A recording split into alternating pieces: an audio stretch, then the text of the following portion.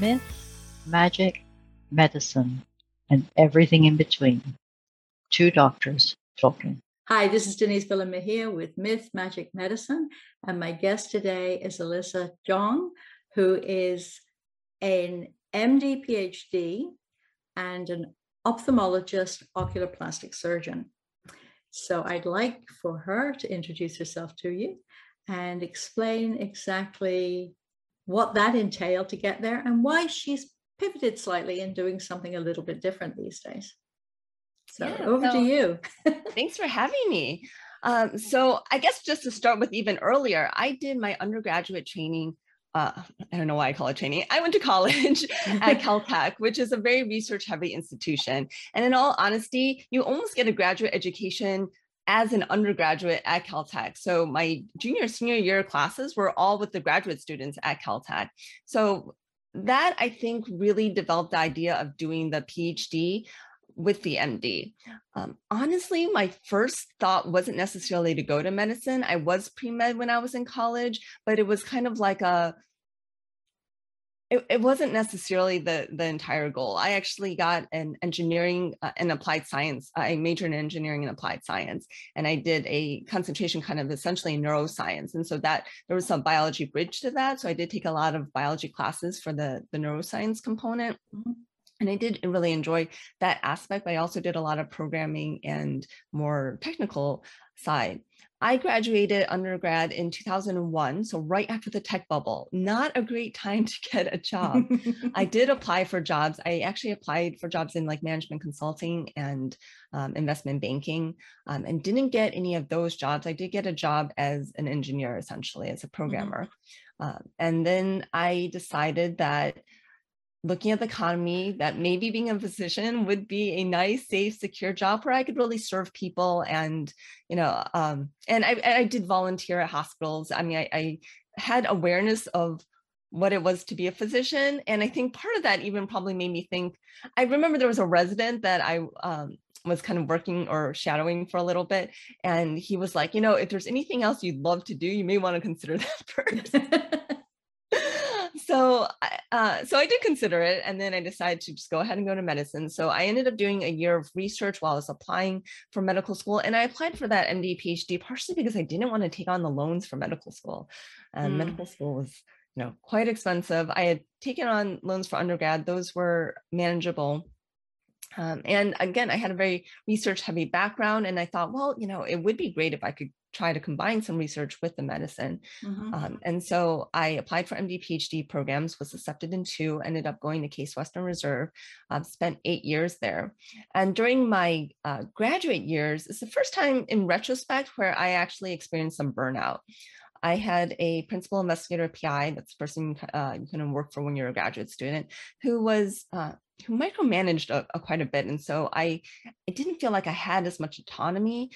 And that is why that loss of autonomy in retrospect was kind of some burnout. So I started reading a lot about personal finance and investing. I read Rich Dad Poor Dad. I actually ended up finishing my PhD a little off cycle. So I finished it in like 3 years and 4 months. And so I could have gone back to med school off cycle, but then given up a whole bunch of elective time. But instead, I chose to just take the rest of the year off, go back to med school in July, the normal time you go back to PGY3. And I spent that time actually flipping houses. I bought a bank-owned foreclosure and fixed it up and got that sold, and then did it a second time. So that really taught me a lot about investing. And it was exciting, but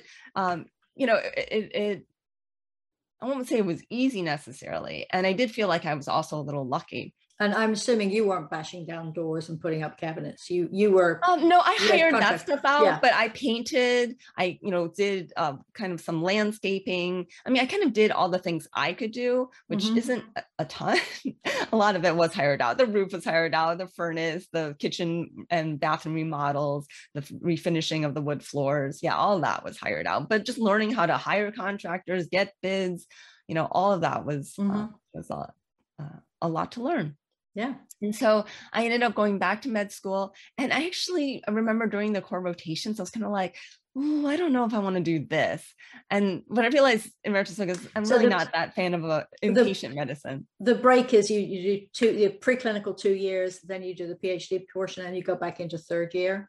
Yes. So you hadn't really done any clinical stuff before that. Yeah, I mean, there's some minor it's a little clinical bit stuff, yeah. But yeah, the real clinical stuff's not till third year for sure. Okay, sorry, I interrupted you. Yeah, no. So there you are back at medical school. Yeah, and again, going through rotation, you're like, oh, I'm not sure I want to do this. But what I found was I really loved fine, delicate surgery, and so I started doing electives, and I did ophthalmology kind of early on, and I really did love not just the ophthalmology, but the oculoplastics too, because there's a huge wide variety of surgery, and it was just very fine and delicate. We use tiny sutures. Mm-hmm. I remember those tiny. I was an ER doctor for a while, so I did sew up a few eyelids in my time with thread I couldn't see. So then I decided to go ahead and pursue ophthalmology, which actually was a little nerve-wracking because it's a hard residency to match into. Mm-hmm. I actually matched into my first choice, which was great. And I went to Northwestern, absolutely loved it there. Did oculoplastics fellowship at MCW. Actually, oculoplastics is probably even harder to get into than ophthalmology. There are not very many fellowship spots. I actually got a fellowship position that was outside of what's called the ASOPers match. So it wasn't an official ASOPers fellowship when I started it. It became a official ASOPers fellowship while I was in it, but I don't get grandfathered in, unfortunately. So it's fine. I got equivalent training. So basically what it was that. So that doesn't make you eligible for the board? Is that the issue? Or no. So, well, I'm board certified in ophthalmology. Now, ASOPers has its own membership, and there are two pathways into it. So if you went to ASOPers fellowship, you can apply for membership straight upon completion of fellowship. If you didn't go to an ASOPers accredited fellowship, now you have to wait 5 years and then apply. I did start the application process, but then they put it on hold during COVID, which is when I got to my 5 years. So I'll apply once it's when it's ready, when it's good for me, I'll come back to you. Yeah. Okay. So, but basically my program was so busy. We had 5 full-time oculoplastics people and 1 fellow, and the 1 fellow couldn't handle covering 5 attendings. So they started just taking a second fellow. So it was equivalent training, and it was great training. Good. Yeah.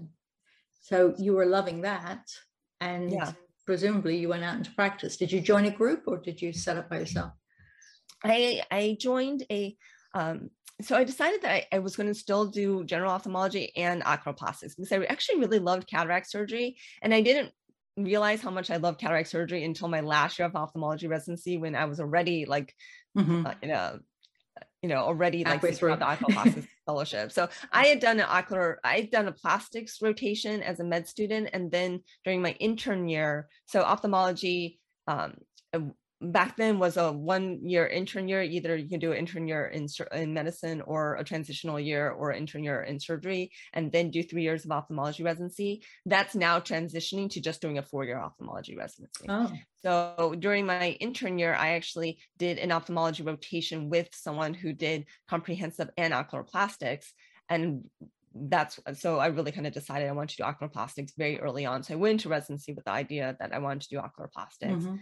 And then during my last year residency, also really loved doing cataract surgery. And there are some ophthalmologists that do like comprehensive plus oculoplastics. So that's what I decided to try out first. And so I ended up at a practice where it was 1 ophthalmologist owned their practice. There was 1 employed optometrist. And then I was brought on. And he had kind of been working on like a third person. Like he had a few third persons, some optometrists, some ophthalmologists, and they didn't work out for various reasons. And I guess in retrospect, was that a red flag somewhere? I didn't think it was, because it wasn't like that many people. I talked to the most recent person who left. He was actually let go. And when I found out the circumstances of why I was let go later on, it was but basically I didn't know at the time I was interviewing, but he basically said it was justified to let him go. So Susan, who was straight out of residency, her husband was still in training. So she was in the area while they're in training, and then they left after he finished training. So that seemed very reasonable. And then I couldn't talk to anyone. Like, I think maybe that. So you stayed in your home, what had become your hometown, having been there for so many years when you went into practice? No. Oh, so no, I did my MD PhD in Cleveland, went to Chicago for Northwestern, went to Milwaukee for fellowship, and then went to Virginia for the first practice. Okay. So no, I was thinking somewhere in there you got married. Oh, I got married actually upon graduating undergrad. Okay, so your spouse was fine with just like, here, we're moving here now, dear. So he moved he's not medicine, right? He's not medicine. He's a high school teacher. So he moved with me to Cleveland. We actually did distance for residency and fellowship. That's a long stretch of time. Yeah. I mean, we had been married at that point for 10 years actually already. So it was, it's doable. I mean, there are many careers that require that in some ways. I mean, Submariner tends to be away from home quite a bit too. Presumably if he was high school, he had chunks of time that he was able to go and be with. That's what I'm saying. I think it worked better because he had all summer off, he had spring break, winter break, he has, a lot of 3-day weekends, like, MLK Day and President's Day and, kind of other 3-day weekend holidays that other people don't get. So I think that really helped. It work out. And in all honesty, it made it so that I could really concentrate and focus on my training. But when I knew we were together, then, not that I shirked residency at that point, but, you could, did a little less studying and just plan for that time for us to spend that time. So then when we were together, it was really quality time. In some ways, I almost think it strengthened our marriage. Oh, yeah. I did not have that luxury. I was trained at the time when 102 hours a week was kind of standard for interns. We didn't have hour caps back then. I don't think I was conscious for a lot of the early part of my marriage. I was at work and then I was just in a state of collapse. So I still trained when I did the 30-hour call. I was the last year to do 30-hour call. But ophthalmology, I would say our average weeks were about 60, 65 hours. We didn't hit close to 80, and we were not allowed to moonlight either. So no, if somebody's operating on my eyeball, I would like them to be well rested. Thank you very much. Of course, that's true of most parts of my body. I would rather the doctor had enough sleep. But so at what point did you start looking again into finances? Did you continue to invest through your residency and fellowship? Or so because I did my intern year still in Cleveland, and we were used to just living off my husband's salary. He was a high school teacher, or he still is a high school teacher, but he was a high school teacher back then. And so we just continue to live off his salary when I was an intern. And so I actually was able to put almost I maxed out my Roth 403B at the hospital I did my intern year at, both in 2010 and 2011. So that really gave a lot to invest. I actually started a Roth IRA for my husband and myself since I graduated college. My parents just told me, like, well, now you're an adult working, you need to put money towards your retirement. So you need to open a Roth IRA and put money in it. And at the time, they didn't actually explain I needed to invest that money. But when I was a medical student and started reading about personal finance, so part of that impetus is that we bought a house. Since it's an 8-year program, a lot of the MSTP students at Case Western Reserve do actually end up buying their own home. And so that got me started reading about personal finance, then reading about investing. So then I started investing with my Roth IRA. I also actually invested a little bit of side money in individual stock picks. Like I bought Starbucks, which has done really well over the years. Yeah. Started reading things like The Motley Fool to learn how to like analyze companies. And then of course, did the real estate. I did take a hiatus on the real estate because, Chicago is a completely different real estate market, and a lot more expensive. And then the moving around it and make it easy to kind of learn markets and try to do all that. So actually, when my job in Virginia when the writing on the walls said maybe I should be thinking about leaving, I I actually interviewed kind of all over the place again, but I made a conscious decision to go back to Cleveland for a few reasons. One, I had a lot of friends that I made here from the time that I did my MD PhD program that were not involved in medicine. So they're all still in Cleveland. And then my husband also had friends here from, the long time that he was in Cleveland. And, it's a little hard as adults to reestablish all that social connection. After nearly 3 years in Virginia, I felt like I was just making friends. And so I knew by going back to Cleveland, I would have that social base already. And I would also know something about the real estate market, and it would be easy to get back into that real estate investing. And was your husband able to slot back into the same high school, or did he? That was very lucky. Nice. it was very lucky. He didn't get his tenure back. He now has tenure again because we've been back here long enough, but he had to work back towards his tenure. It was abbreviated to get back to tenure. And he did get a job back at the same school. I won't say it's the exact same job. So he was previously a biology teacher, and he had gotten to the point where he was teaching the honors in AP biology. When he came back, there was a biology teacher who had left, as well as a chemistry teacher who had left. And he actually was licensed in both biology and chemistry. So he filled in. So 2 teachers left, and they only hired him, 1 teacher. That sounds familiar. And, and now someone else had been teaching the AP bio. So he kind of got different courses that classes that he's teaching, but yeah, same school. Yeah, that's good. And do you have children? No children. I think it would have been hard to move this much with children, especially being separate.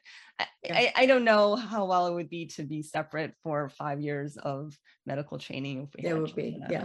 I don't necessarily think that would have been. Yeah, a lot of my cohort I was always jealous of the Indian students because they would just bring their parents over and move in. So, here, Mom, my mom, I think, would have done that actually. Yeah. And I mean, she said many times, she's like, I'll help in every way I can, because she really wanted grandchildren. And I am the oldest, and I was married, but my sister got married and she's got 3 kids now. My brother has 3 kids. So she's off your back a little bit. Yeah. I've got 6 nephews, but no nieces. So that's the one thing. No girl. Well, see, I feel that I was the eldest of 4 girls, and I have 3 boys. Just when they were little, they would do things like climb on trees, get on roofs. I don't understand them. Anyway, get on roofs, but I definitely climbed trees when I was little. I know my girls did. Well, was the climbing tree with no way down again? It was like constantly calling them. And of course, coming from peds and ER background, I just see disaster when I see this thing. So you immediately go to the worst thing that can happen. But okay, so what did you do when COVID hit? What did it change, or did it just continue to grow, this interest? When did you start life coaching? So it was actually a result of COVID. And in all honesty, the COVID pandemic was a blessing to me in many ways. So before the COVID pandemic, I was working at a big hospital system, a level 1 trauma center, taking 24/7 call as the only oculoplastic specialist, having my 2-week vacation request to Europe denied because who's going to take call? And I had thought, I had discussed this with the person who hired me before I took the job, that, well, if I take 24/7 call when I'm around, who's going to take, cover when I'm on vacation? And their answer was, well, they didn't have someone to take oculoplastics call before. They had an oculoplastics person who's very part-time. So he would just deal with whatever he could when he was around. And when he wasn't around, they would be scrambling. And so they said, well, this would be much better than what we had before.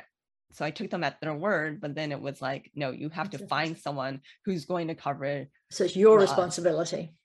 Yeah.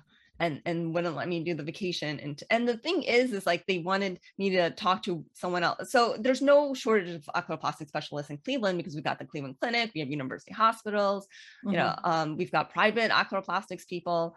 But yeah, she said I had to actually reach out to either Cleveland Clinic or UH. So I did reach out to the person at UH, and he was fine with it. But the thing is, like, he doesn't actually control if UH accepts the patient, UH being University Hospital. So anyway, I did actually get that vacation approved, but it ended up not happening because of COVID.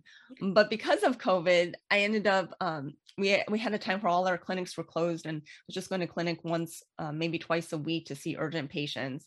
And I only did one surgery during that time, which was a Mohs reconstruction for someone who had melanoma. So since it was, cancer, they let us go ahead and do that during the pandemic. But that gave me time to be at home and reflect, and life was actually a little better. And then Peter Kim had the Leverage and Growth Summit. So I, in my financial background, had found the White Coat Investor a long time ago, started following him, followed Peter Kim when he came out, when he was anonymous as Passive Income MD, followed the physician philosopher, Jimmy Turner. So I was following all these financial people. And then it's funny, I somehow didn't get the thought of, maybe I should actually be putting something out there instead of all these, well, Peter Kim's Korean, but, Jim Daly and Jimmy Turner are white men. And so are a lot of the financial bloggers in the physician space. But it actually never occurred to me to do that. Much later on. Is there a gender skew as well? Is it more men than women? Yeah, there's definitely gender skew with more men than women. There are more women coming on the scene. Bonnie Koo is probably the first of the women physicians who really started talking about money. But now Latif Fed and myself are also now in that space. Okay. So that sounds like a good segue for you to start talking about what you do when you're not being a surgeon. What is your other job? Yeah. So again, so being at the hospital and being on 24/7 call and really not having a lot of autonomy or say, and certainly during COVID, there were a lot of things we weren't being told, or even when we went back to clinic, it was like, okay, this is what you're doing. And I didn't feel like we could even give feedback. I was doing surgery on patients. And when I do surgery on patients for their eyelids, their whole face is exposed. And so I'm like, a foot and a half from them.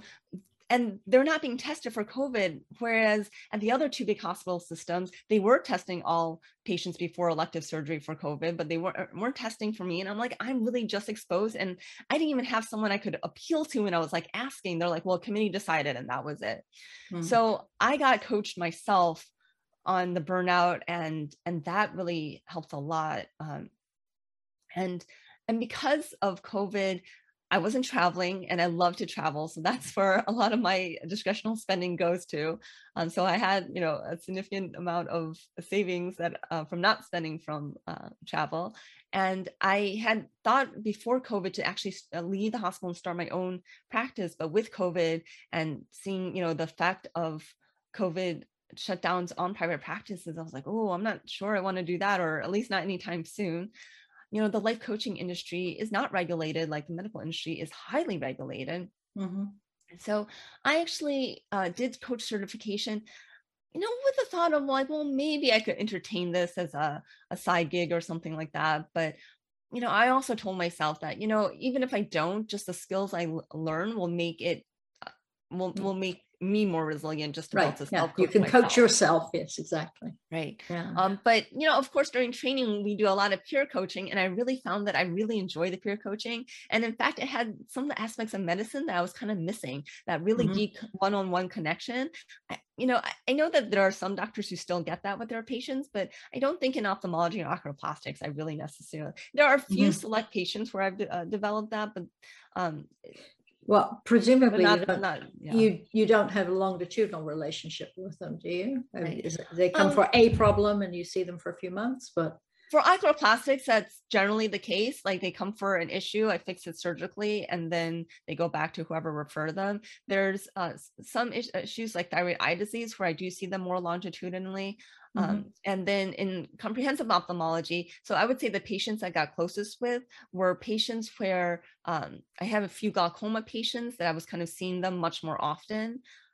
So some glaucoma patients, often you'll actually see them every 3 to 4 months when they're stable, but when they're not stable, you may be seeing them really often. And then, there's some other kind of eye conditions where you're seeing them super regularly for a period of time. And so there are a few of those patients that I kind of got close to, but it was a very small percentage of my patients where I really felt close to. A lot of ophthalmology patients you just see once a year. Yeah. People like me who just think I need new lenses now. Yeah. So After you went through the life coaching with all your experience in the finances and how to invest in real estate, was that what pulled you towards that, or do you do burnout stuff as well? Or do you think adjusting how we feel about money is going to help with burnout? Yeah, I actually think the two kind of go a little hand in hand, because if you have, a good grasp on your finances and you get to the point where you're even financially free, then you don't necessarily have to work for a paycheck. Now you can really negotiate to do just what you want to do and really build your ideal life. And even before you get to the point where you're financially independent or financially free, once you learn how to kind of manage your money and manage your mindset around money, then you don't feel as tied, like I have to work at this job, I need this money. Right. You can see a light at the end of the tunnel. Right. You can see how you can build so that you can become financially independent. You can see how you could potentially lower your expenses so that you can, start to cut back at work. And then that might actually make you feel a lot better. And sometimes even cutting back at work, you don't necessarily cut back on your productivity. So if you're paid purely on productivity, it's even possible to maintain a similar income, but working less time when you really manage your mindset. Mm-hmm. So that is what you do with your coaching. Your coaching is geared on adjusting people's mindset, helping them adjust. I think the kind of coaching I do is really working on mindset, because it really all comes to your mindset. So you can create whatever you think you can create. And basically, in the Life Coach School, we always talk about the model. So our thoughts create our feelings. We act on our feelings, and the actions we take produce the results that we have. Right. So it all comes to how you're thinking. And so you're thinking about how you can do things and always coming with a curiosity and a feeling that, the thought that everything is possible, and actually feeling that it's possible, then what you can do makes things possible. Mm-hmm. So for a physician, well, do you work with anybody but physicians, or you concentrate on physicians? A few nurses, like nurse practitioners and midwives, I would say like higher level nurses. But during my training time, I coached non-physicians because we did a lot of peer coaching, and obviously a lot of coaches aren't physicians. But at this point, I mainly coach physicians. So I just think that like my being a physician, like there's just that extra natural connection. Yeah.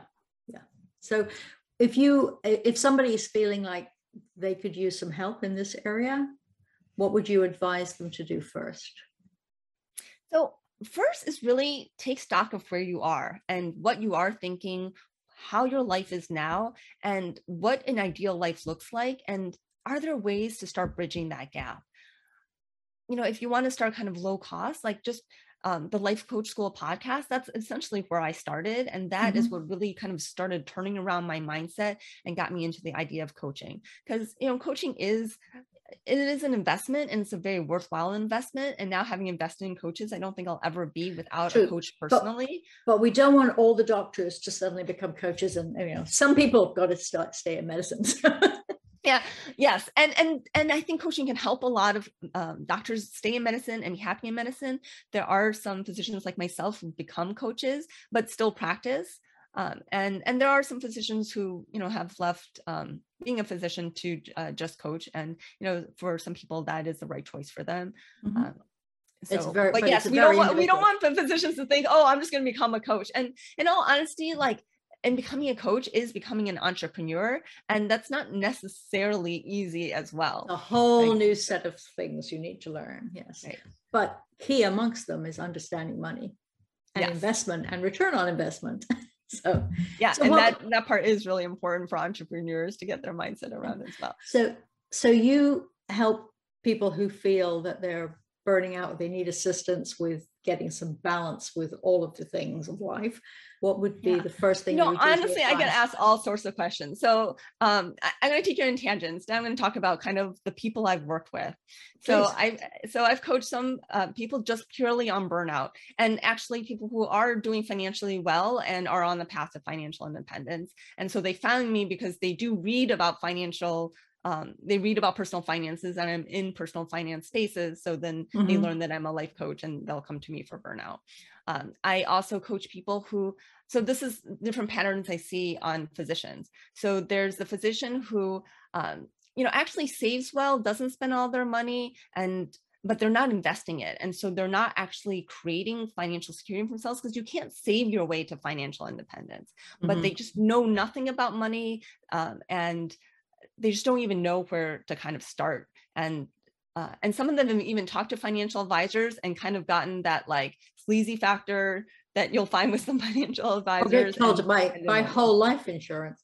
Yeah, exactly. And that's a big one. Unfortunately, less than 90% of financial advisors are truly fiduciary, where they're really obligated and actually doing what's best for you. A lot of them are selling these whole life, universal life, AVLU, whatever you want to call it, permanent life insurance products that is not right for the majority of physicians or people.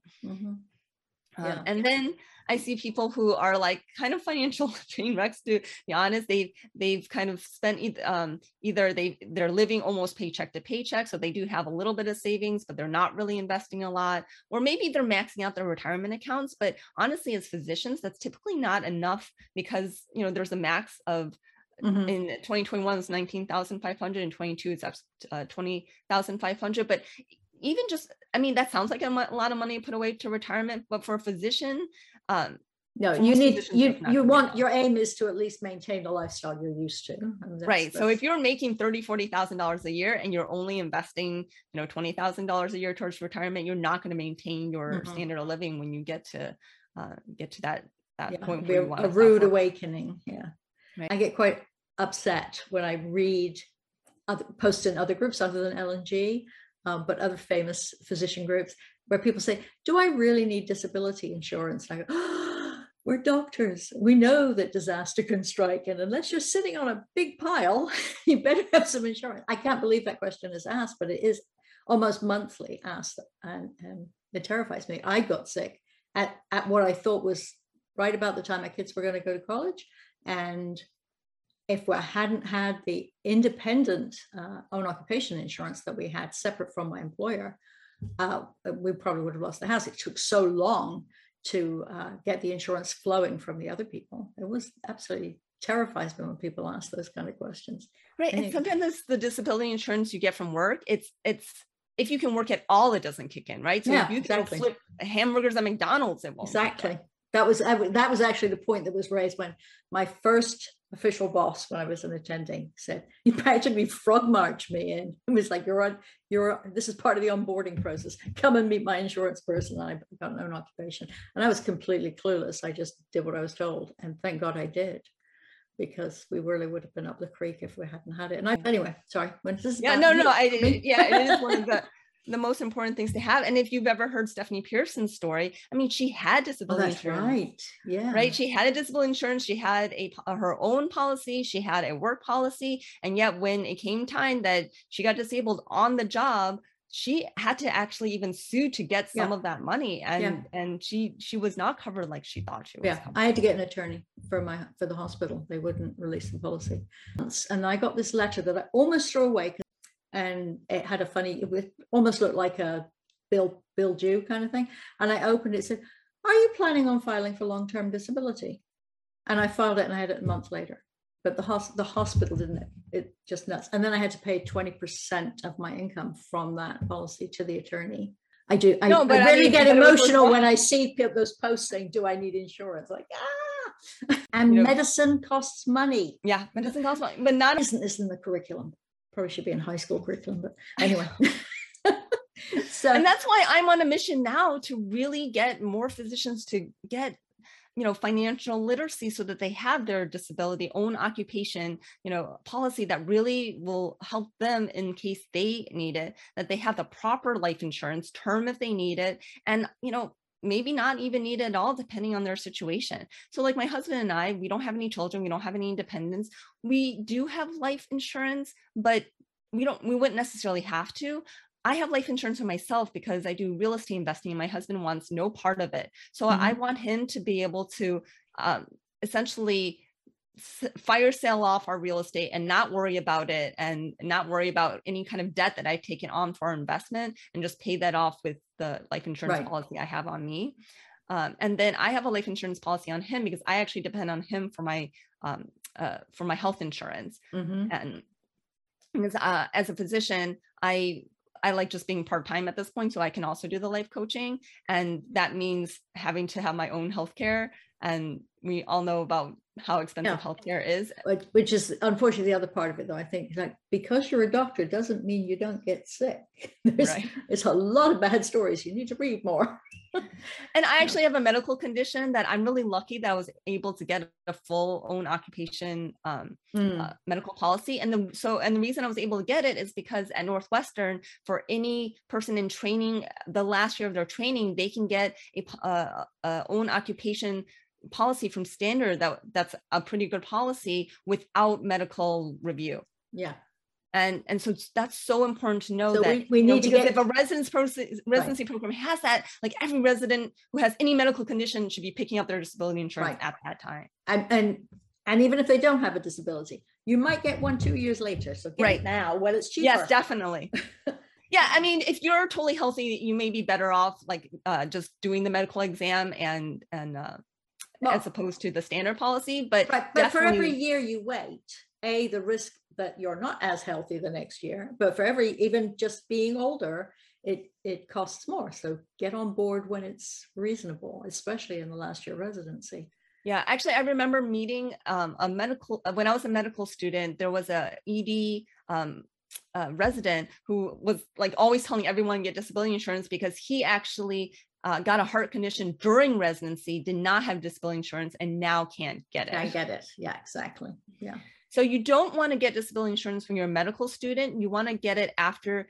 I think you can get it after you've matched to residency, but basically you need to know what specialty you're going to be in before you apply. So there is a downside to actually applying too early. So there's so many nuances to learning about disability insurance. Mm-hmm. If you're a woman, you definitely want to get it before you get pregnant. But then of course, if you're deciding to have children during medical school, then it's like, do you get it before, you have your specialty and pay much higher premiums, but risk having something happen to your pregnancy that like you can't get it afterwards? It's there's a lot to think about, which is why there are people who spend their entire lives teaching about this stuff. So what I'll in the links below this invisible place, I will put links to Pearson too, because I think that's a really important. Yeah, now I like resource. To send everyone to her. I'm like, go get a second opinion. Make sure that, I mean, even if you have it, like just make sure it's a rock solid. Have somebody look at it. Yeah. So after you've talked to somebody back off the cliff when they realize how much money they've been losing, where would you suggest? Do you suggest everybody real estate, or are there other options that you would come up with? You like real estate because you enjoyed the gardening and things, presumably. I love houses, but I hate the headache of owning houses. So there is a way to invest in real estate completely passively through syndications. So what I do is actually I talk about all the different options and then really work with the client on what appeals to them, what they want to do, what their goals are. So if you want to achieve financial independence quickly, direct ownership in real estate probably is the fastest way to do it, but it is a lot of work and it is a lot of learning, and you are going to make mistakes along the way. You will likely lose money on the way. Hopefully it's small chunks of money as opposed to larger chunks of money, but there's we talked about passive income, and a lot of people who get into direct real estate investing are like, this is not passive. It's not that passive. The idea of passive income is that the amount of income you're getting is disproportional to the amount of work you're putting in. Now, with direct ownership real estate, in the beginning, it's a lot of work, but eventually it can become much more passive. Right. You put in a lot of work in the beginning. There are some people, if they're still enjoying practicing medicine and they're coming to me like relatively young, especially like residents or fellows or attendings within their first 5 years, you can actually still just get to financial independence by doing the old-fashioned invest in the stock market and just invest really regularly, but you just have to invest enough and keep investing and not sell when it goes down. Yeah, not panic. Yeah, not panic. Yeah, but of course the housing market does that too. So you have lots of panics with that. Do you yourself invest in rental stuff, or do you just buy and flip? I do have, I actually recently just sold my long-term rentals. I had a duplex and a triplex. And I sold them partially because of a new ordinance that was passed in Cleveland that I just didn't want to deal with. I do still have a short-term rental that I self-manage and actively manage. And of course, a short-term rental is probably even more work than a long-term rental when it comes to actual property management. And then I have investments in different real estate syndications. Right. So really the best advice is find somebody that already knows this stuff and go and talk to them. And you are one of them. Yeah. So all of your information you kindly sent me before will be in this.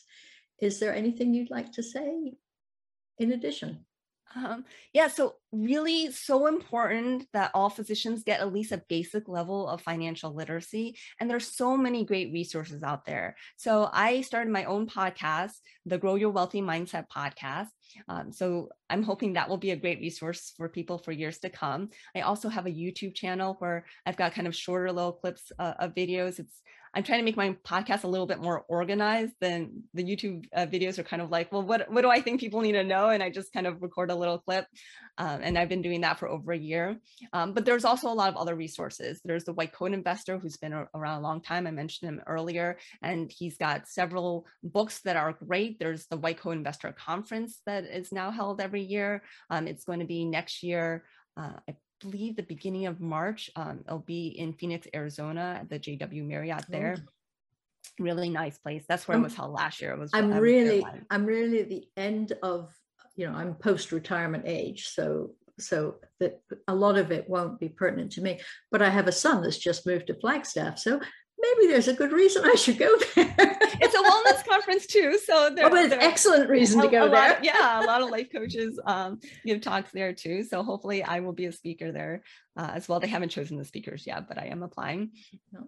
And, I mentioned Passive Income MD, Peter Kim, who was a founder of LGA. So I don't remember if I actually said this, but yeah, the Leverage and Growth Summit, I mean, that was really kind of the beginning of my transformation for sure, because that's when I first found out about coaching through Sonny Smith. He had Sonny Smith talk on, and then I started listening to Life Coach School podcast from that. And when I talked to the physicians at the hospital I was employed at, none of them were interested in anything extra.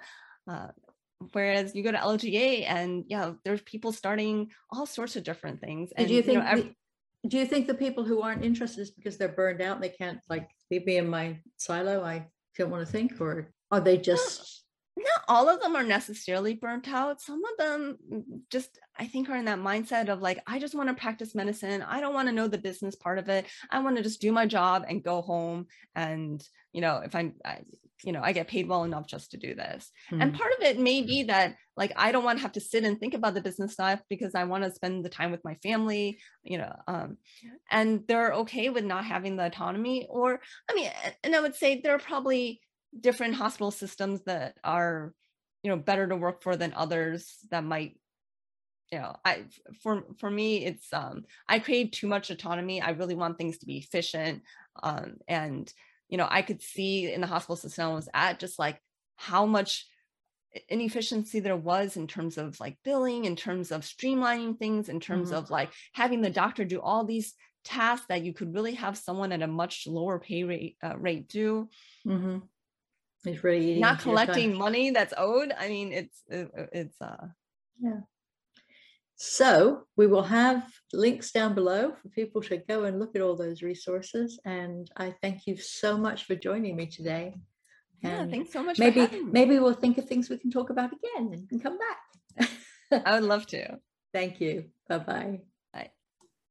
Thank you for joining us at Myth Magic Medicine. If you have found this episode useful, you can apply for free CME credit through the link provided in the transcript. If you're not a medical professional, please remember, while we're physicians, we're not your physicians. So please consult with your own healthcare professional if you think something you have heard might apply to you or a loved one. Until next time, bye-bye.